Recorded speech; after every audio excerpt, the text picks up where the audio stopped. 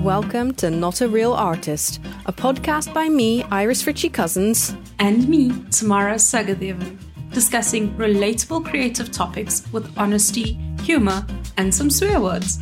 Join us for this new episode in which we explore succeeding at art, what that means, and how to do it. We hope you enjoy the podcast. Tamara, succeed at art. Why did we go with that title for this episode? Why is it not how to succeed at art, like nice and simple and didactic? I would like to say because we were in a very clickbaity frame of mind when we did this. But I think the other reason is because of how you and I view and define success, that it's kind of impossible not to succeed at art when you view it the way we do. And I'm assuming we view it in similar ways.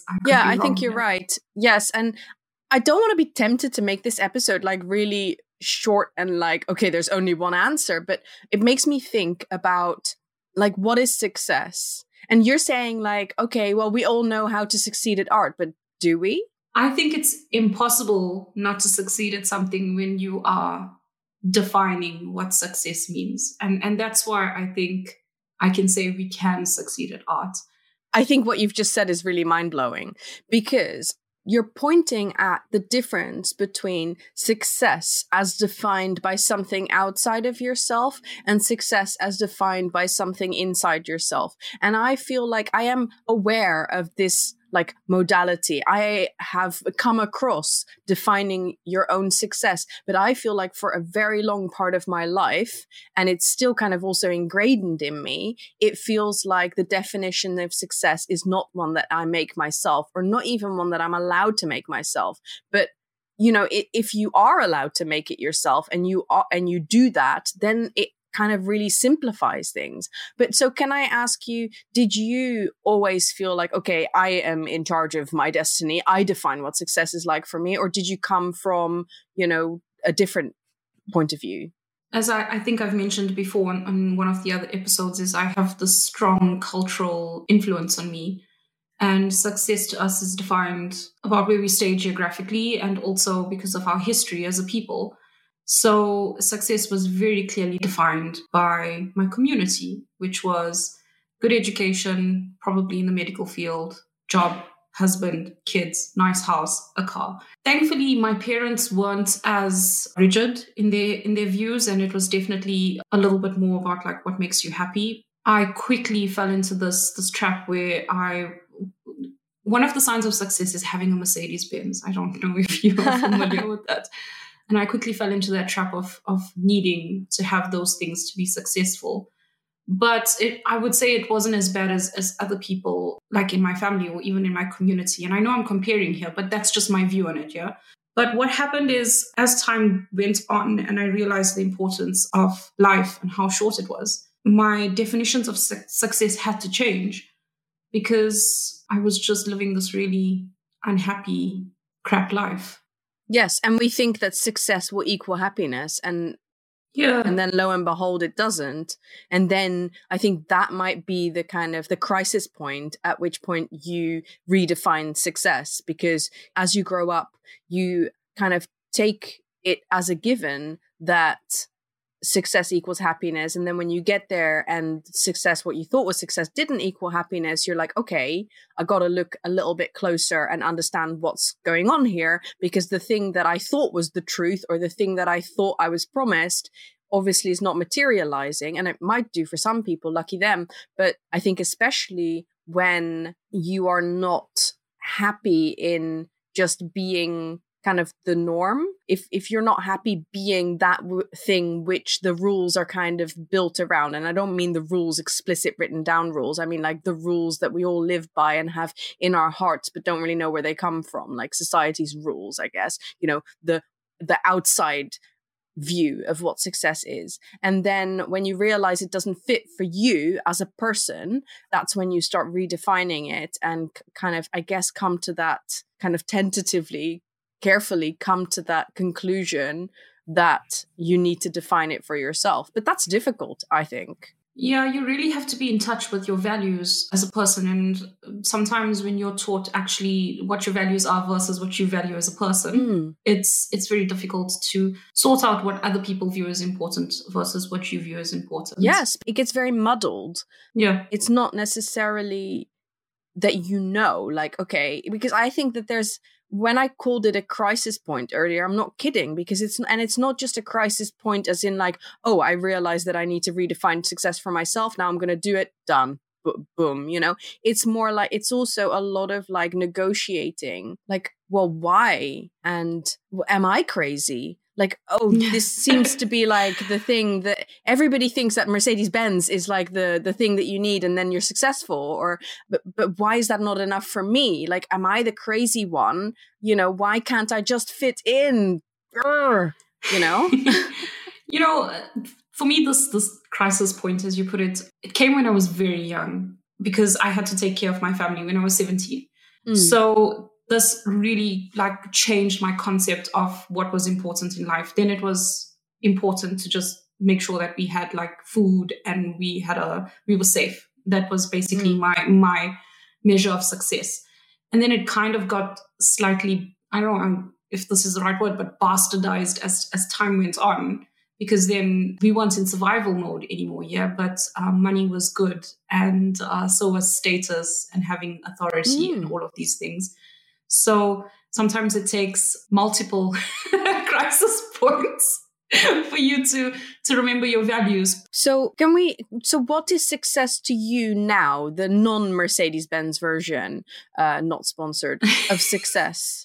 Whenever I examine a subject or think about it, I really enjoy looking at the dictionary or a definition, because English is so varied. Yeah, it might be my native language, but what success means might actually be totally different from my cultural or geographical experience. Success, I saw two things. One is the attainment of status, wealth, and fame. And then the other one is reaching a purpose, aim, or goal. And that really interested me. Oh, how interesting. Yeah, how interesting that the dictionary actually points at both of these things. Yeah. I didn't realize that. I thought that only the first one would be the I think because we live in this world where, and I'm not trying, if there's any American person, I'm not trying to blame America here, but that's the culture we consumed on television. Yeah. So it's money, cars, these lovely big houses, which are really attractive. And the nuclear family as well, the heterosexual nuclear family, absolutely. And the blonde hair and blue eyes. So I think that's why so many of us identify with it in that way. So I was really excited to discover that, if you will, in the dictionary. And how I define success for me right now in this stage of my life is having control of my time and where I put my energy.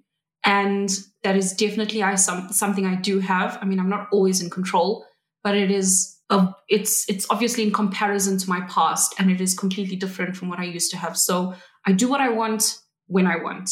That's my version of success. And just maybe put a distinction in there. I feel that there's different types of success. Like one is kind of more the deeper meaning of success, and the other one is like the trappings of success. Of course, I want to be a teacher, a successful teacher, but that's more a trapping of success. I think doing what I want when I want is definitely my deeper.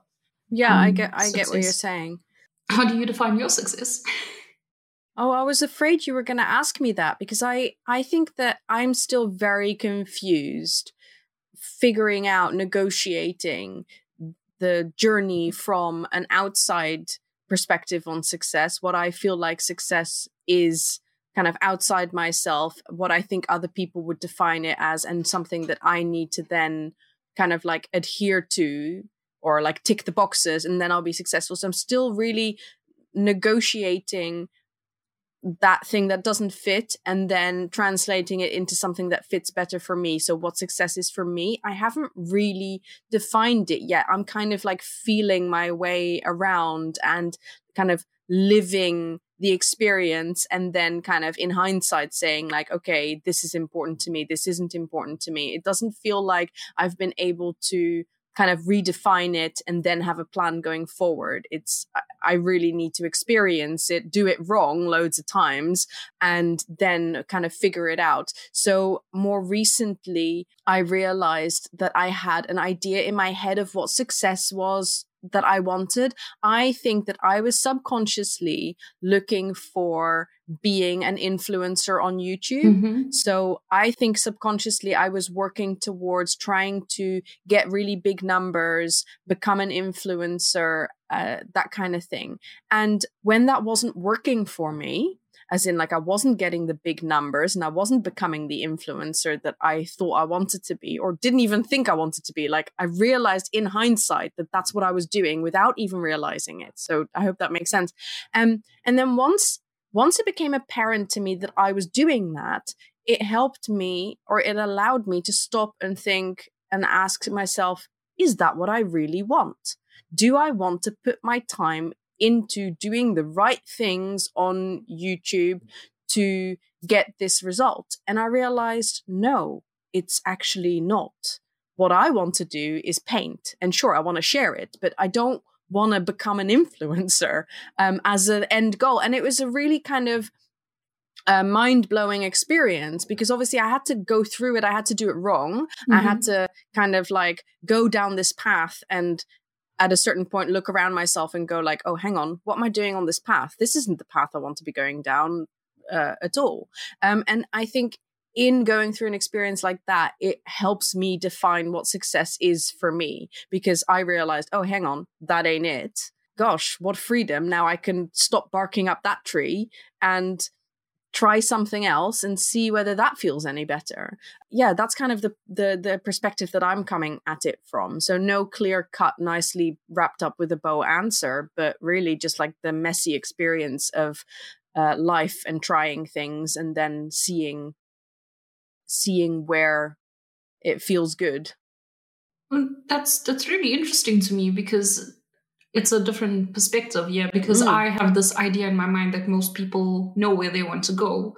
You don't always end up where you want to go, but all those side quests kind of make up a final adventure. So you might not get to where you wanted to, but you still had fun on the way. No, I think that we're clearly very quickly figuring out that I am the person who has no fucking clue.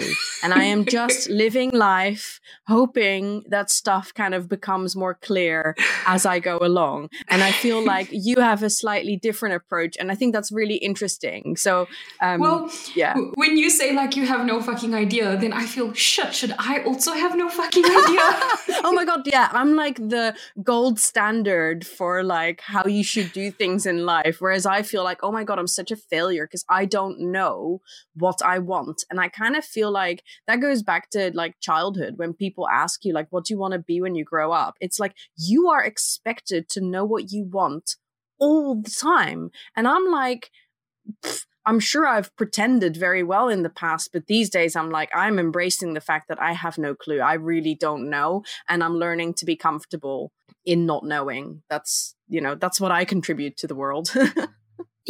That question was stressful for me too when I was growing up, but I really did. I had a really cool dad and a cool mom, and I would say whatever I wanted. I want to be an archaeologist. I would say stupid things too. The professional banana peeler. Well, no, not that. But like, I would say like, I want to pick up poop for a living. And my parents would just laugh because it was a big joke. And I was earning money just, by the way, from picking up poop. So don't laugh at it.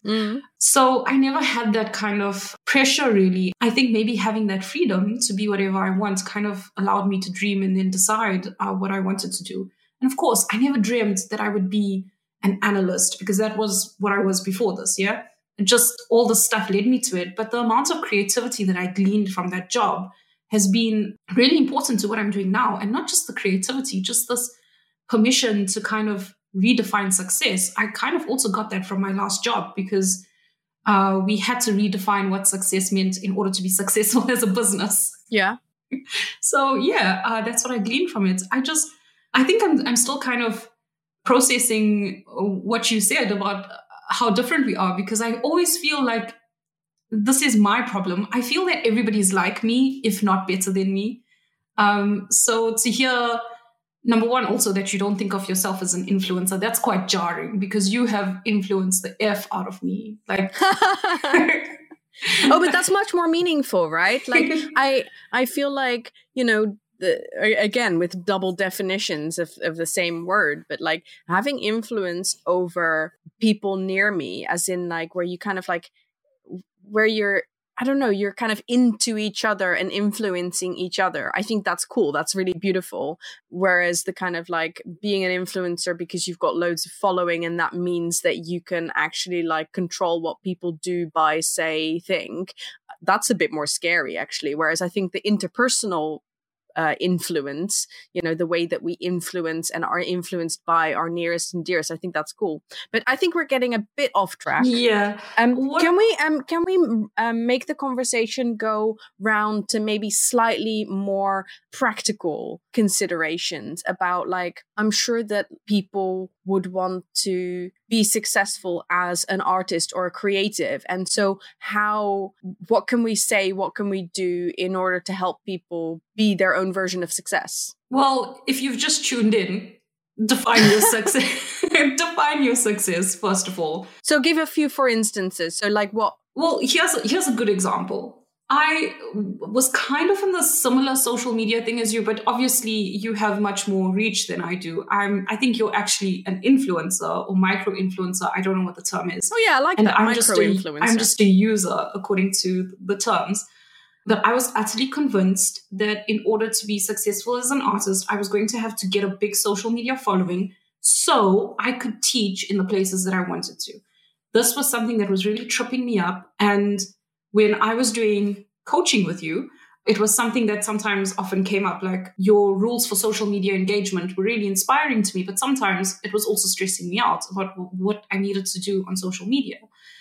And it eventually hit me, like I know it's for another episode, probably, but I don't really enjoy social media. And it was taking so much of my time and my efforts and my joy. And then I thought, why should I actually, what made me think that I need to be successful in this to actually get those opportunities? Right. And I think it is kind of having some daring when you define your definition of success. Have some daring to break the rules. Yeah, and notice which rules you feel like you have to adhere to. Because obviously, like you're saying, like, okay, you felt like one of those pillars of success was having a big social media following, but maybe having that view when being on social media is not something that you enjoy and not something that awakens your life force, to harken back to what you said before in episode 1. Actually, by defining success in that way, you are hampering your own actual success. I think that sometimes,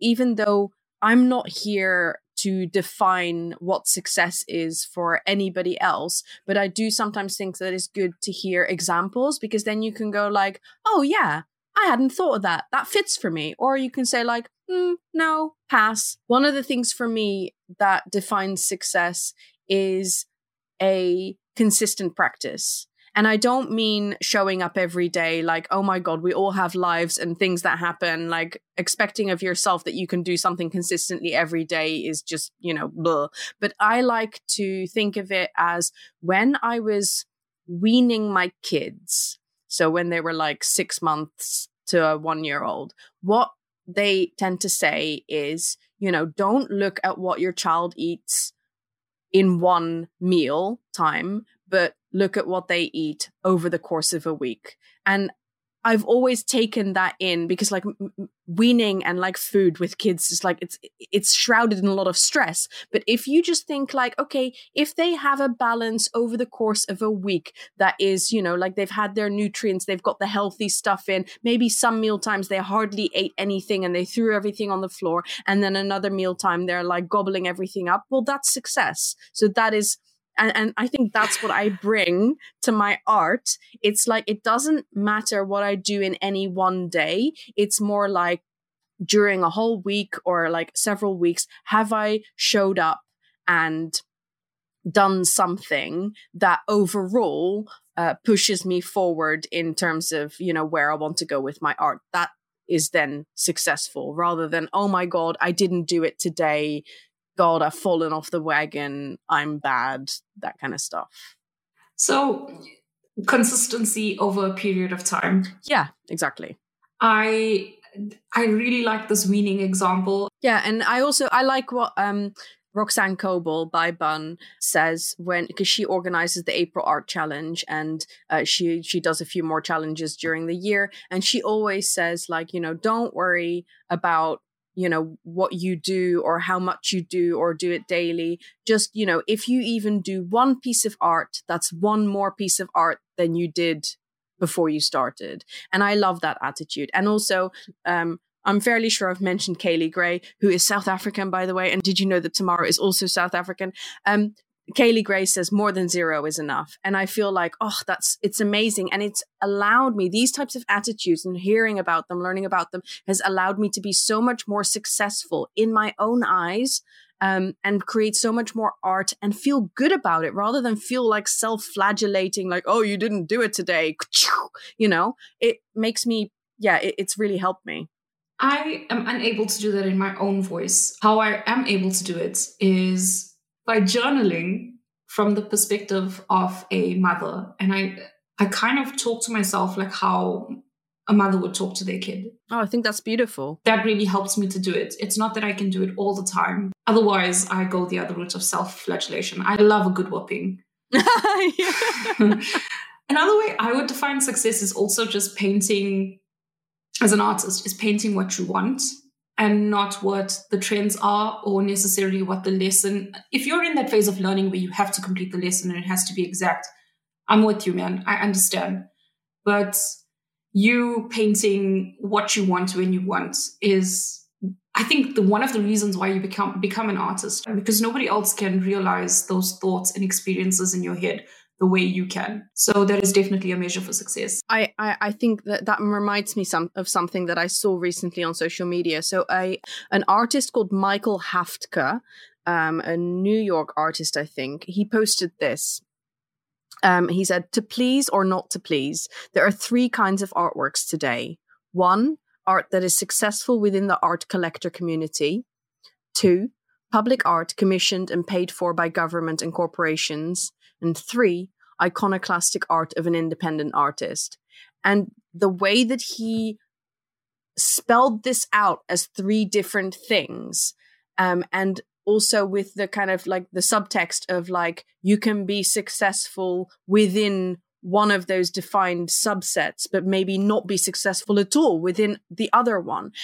I found it mind-blowing. And it's about that, choosing what you want to paint really comes into that. Because if you are really only choosing for yourself, then you're in that 3rd category. Mm-hmm. There isn't anything wrong with being in the 1st or the 2nd category, but it feels less of a personal choice. It feels more like a business choice, and also a lot of luck is involved with those, like whether you are successful within the art community, collector community, or in a kind of like public corporate sphere. Sure, you can create that type of success to a certain extent and influence it, but a lot of it is out of your hands. Whereas making art that is personally meaningful to you, means that you're painting or creating that thing that makes you excited and makes you feel like, yeah, this is what I'm supposed to be doing, that, that can only come from within yourself. And that is irrespective and unconnected to commercial success or whether people like your art. And I think sometimes that's so difficult to separate, especially for people like me who haven't got it figured out. How do I separate what I really want to do with whether somebody else likes it, whether somebody wants to buy it? And if you can figure out the former bit, like if you can really figure out what makes you tick, what you want to do, then any success you get is nice, but it isn't necessary to kind of feel like a success, if that makes sense. It does. And I can't remember who said it, but this idea of painting something for yourself versus an audience. I think I'm in a very privileged position where at the moment I can still not care whether people like it or not, or want. I do care, don't get me wrong, but you know what I mean. If somebody says, I'm never going to buy your stuff till death do us part, okay, cool. Yeah. I'm in a privileged position. But if I wasn't, and I needed people to buy, and maybe this is money comes into success here. Somebody buying something. I don't know who it was, but they said one for me, one for them. Oh yeah. Mm-hmm. And you make one for yourself, and then you make one for your audience. There was a filmmaker who did that. I don't remember who. I'm really bad, as we've seen before, at remembering quotes and remembering who said them. So maybe that would be where the happy medium comes along. But when I was thinking about this topic of success, I was also thinking about comparison. Like comparison and success are quite interlinked for me. That's a really good point. Tell me more. Well, I just want to be very clear. Like people say comparison is a thief of joy and whatever else these people say about comparison. And it is when you're comparing yourself to the wrong person. But if I compare myself to somebody that is very similar to me or slightly better than me or who inspires me, then it's a very healthy and strong motivator. And that's kind of like, I don't want to say a rudder, but what else can you use for navigation? A compass. It's kind of a compass to your success. And so what is it? Because I think of myself, like when I think of the negative side of comparison, I'm lucky in that I no longer compare my art to other people. I do sometimes see people's art. I'm like, oh gosh, that's really nice. But I used to see it and I was like, oh, I wish I could paint like that, or I wish my art was like that. I'm lucky that I've developed my practice in such a way that I am really happy with the art that I'm creating, and I want to push that further, but I don't need it to be more like anyone else's. But what I do sometimes, especially when I'm in a negative frame of mind, is I will compare my success to somebody else's success. And I hate the fact that I do that because it is very myopic. It's very like you're magnifying one thing and you don't know any of the story around it. You're just kind of cherry picking the one thing that will make you feel terrible. So how do you compare yourself to people in this positive way that you mentioned? One thing I do want to say, though, is like when you said it's myopic, is I really feel, besides you, who, as you mentioned, you're not humble, you're honest. I can't off the top of my head think of many people who show their failures as well as their successes. For example, a time lapse is a good example. Yeah, time lapse is like a 1 minute thing when somebody's actually spent 60 minutes on it. And I don't think we all know it's a time lapse, but nobody says, hey, it's a time lapse. It actually took me 60 minutes. Like that would be helpful. So I'm not saying that's a failure, but I'm saying nobody's showing their failures. So when you're comparing yourself to someone else's success, this is a dangerous game. You don't know what they edited. I edit about 100 of so's out of my vlogs every time. So, real talk. I'm not going to talk about the last podcast I edited. But there's an to cut out. How I compare healthily is I would see that somebody is more emotionally, in my view, emotionally articulate than I am. And I think I'm going to talk about another artist here, is Effie Wild, is somebody that I really admire her. This is who I am. I'm flawed. I'm angry now. Yeah. I'm sad now. She's an amazing example of like sharing honest emotional truth and being kind of, unapologetic about it. Yeah. I think she inspires me a lot. I can't always just say you're the one inspiring me, Iris. So just my head might get too big.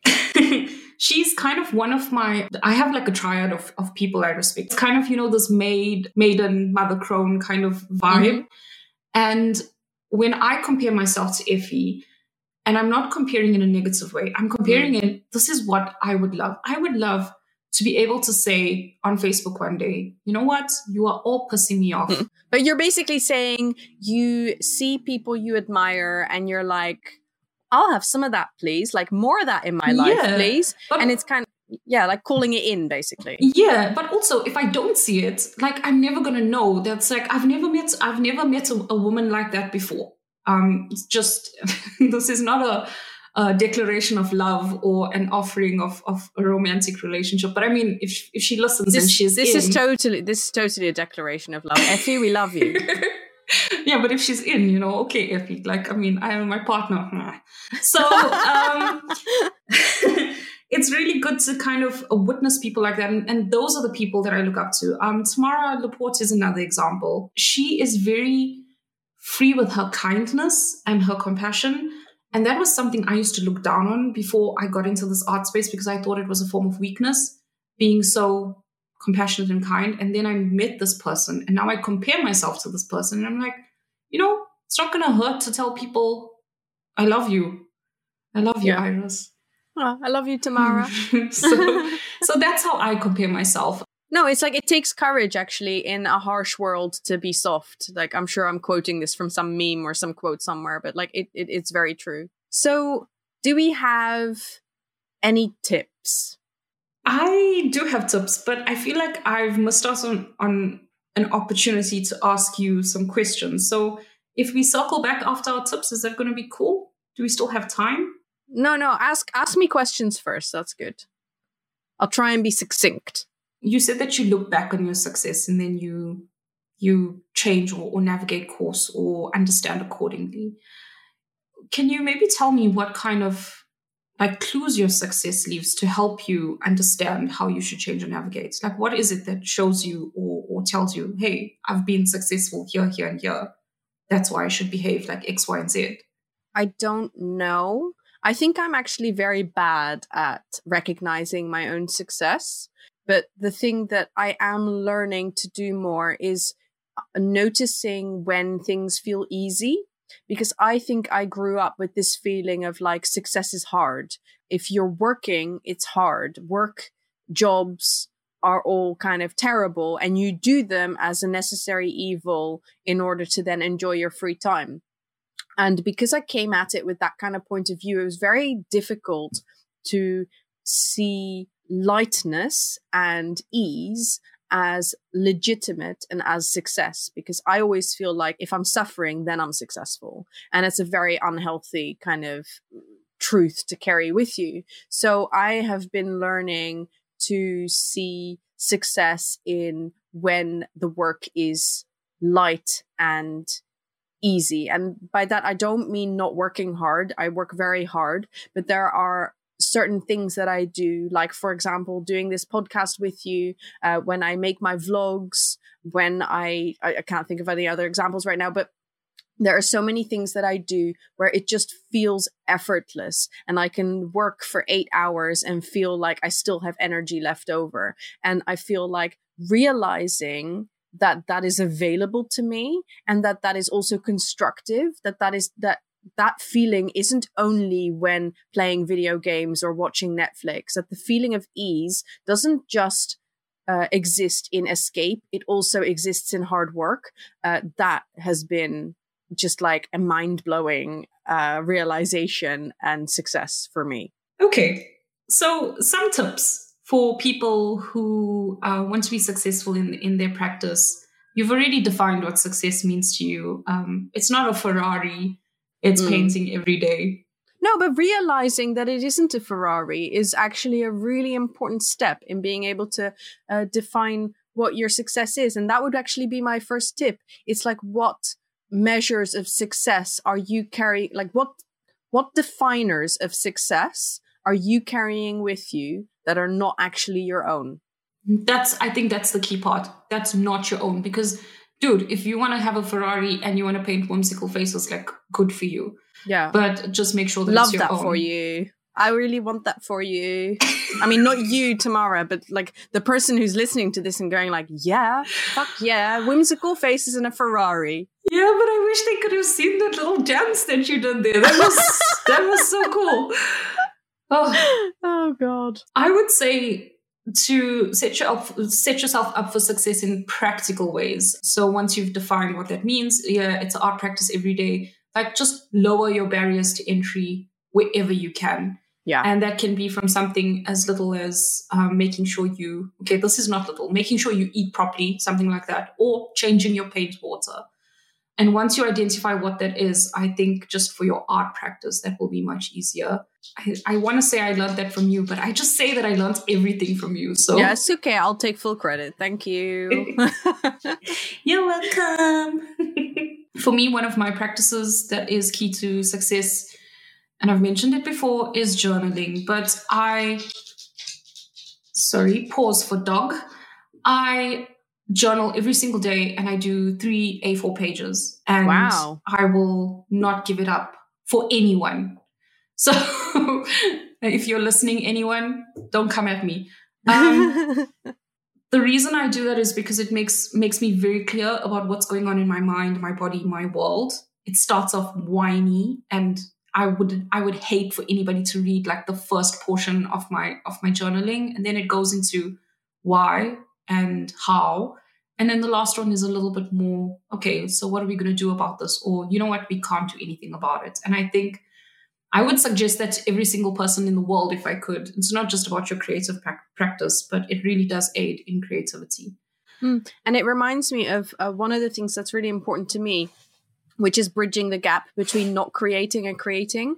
Because it's easy to say, oh, just show up. Like, sure, we all know that. We all know that you need to show up. Like, and it seems like a bit of a facile advice to give because it doesn't acknowledge how hard it can be to show up. And so for me, a lot of my practice and a lot of my kind of like setting myself up for success is acknowledging how hard it is to go from 0 to 1. So to go from not creating to creating, and then to do everything in my power to bridge that gap between not creating and creating. It's like once I'm creating, I can, even if I just sat down for 5 minutes, I can then create for 5 hours. Like that's easy, but it's getting from 0 to 1. That is the hardest thing. So for me, it's about acknowledging that, and then about having strategies of getting myself there. And like that involves cups of tea and, vlogging. Vlogging is an accountability tool for me. So it's like, find the things that allow you to go from 0 to 1.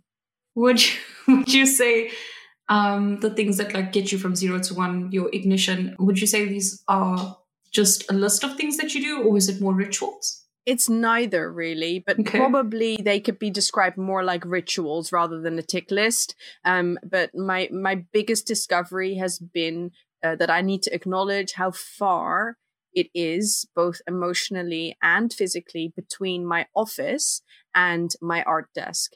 There are literally three floors. It's like the office is on the first floor, the art studio is on the third floor. There's a lot of stairs in between. It feels like an insurmountable obstacle. So whatever I can do to surmount that obstacle, is that even English? That is what I need to do. My mouth fell open because I was literally complaining to myself this morning that to change my paint water, I have to walk to the bathroom, and it's like 10 steps away. Yeah, my bathroom is also 10 steps away, and it's often too much to ask. So my paint water is very dirty often.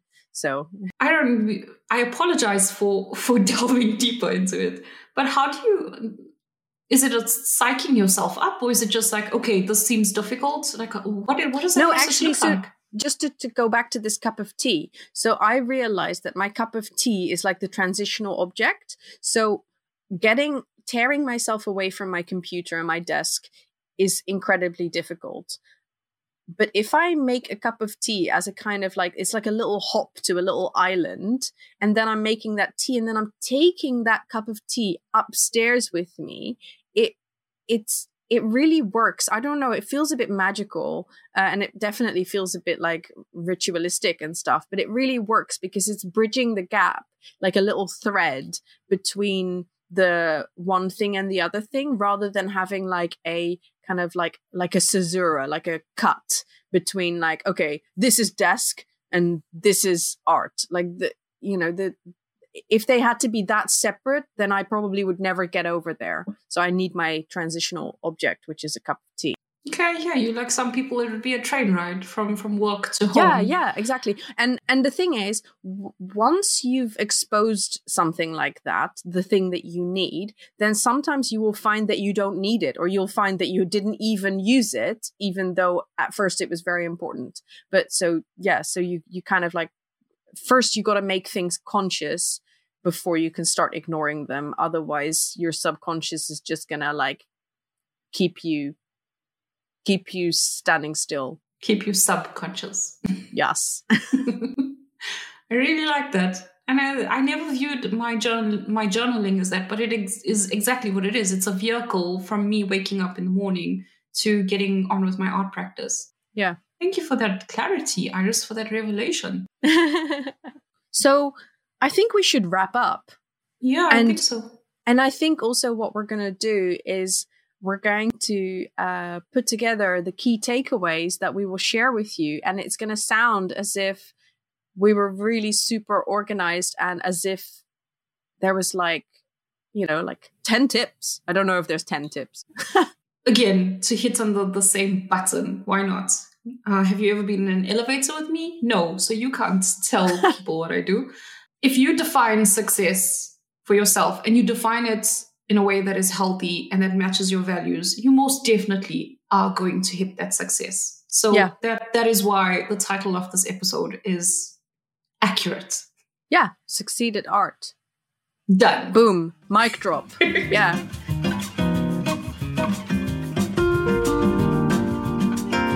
So thank you everyone so much for being along this journey with us and for listening to this podcast. We really hope that you're getting a lot out of it and that, you're nodding along, or maybe you're not. Maybe you're like, no, it's different for me. Please, reach out, whether you agree or disagree. Like, let's just open up the conversation, because I feel like that's what we're doing with this podcast, opening up the conversation kind of philosophically, practically about art, what it is to be an artist and to be a creative. If you did enjoy this podcast, please say nice things about us on social media, share it with your friends, write a review, that kind of stuff. We would really appreciate it. And let's get into the key takeaways, and we will see you soon.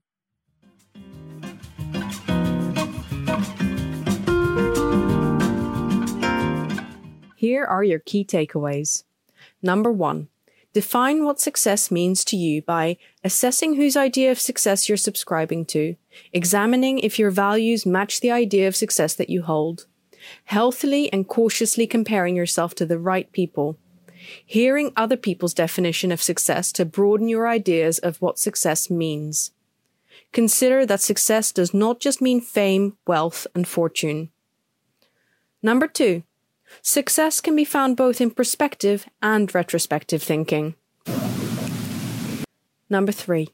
Clues of success differ, but when something leaves you energized, it might be a clue. Number 4. Consistent actions over a period of time is a healthier view of success. Number 5.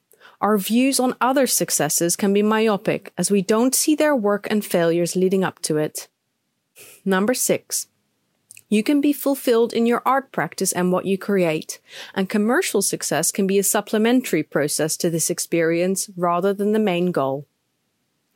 And finally, number 7, setting yourself up for success can be physical actions like journaling, eating for energy, lowering barriers to entry, rituals, or transitional activities, or psychological ones, such as acknowledging the vast space between zero and painting.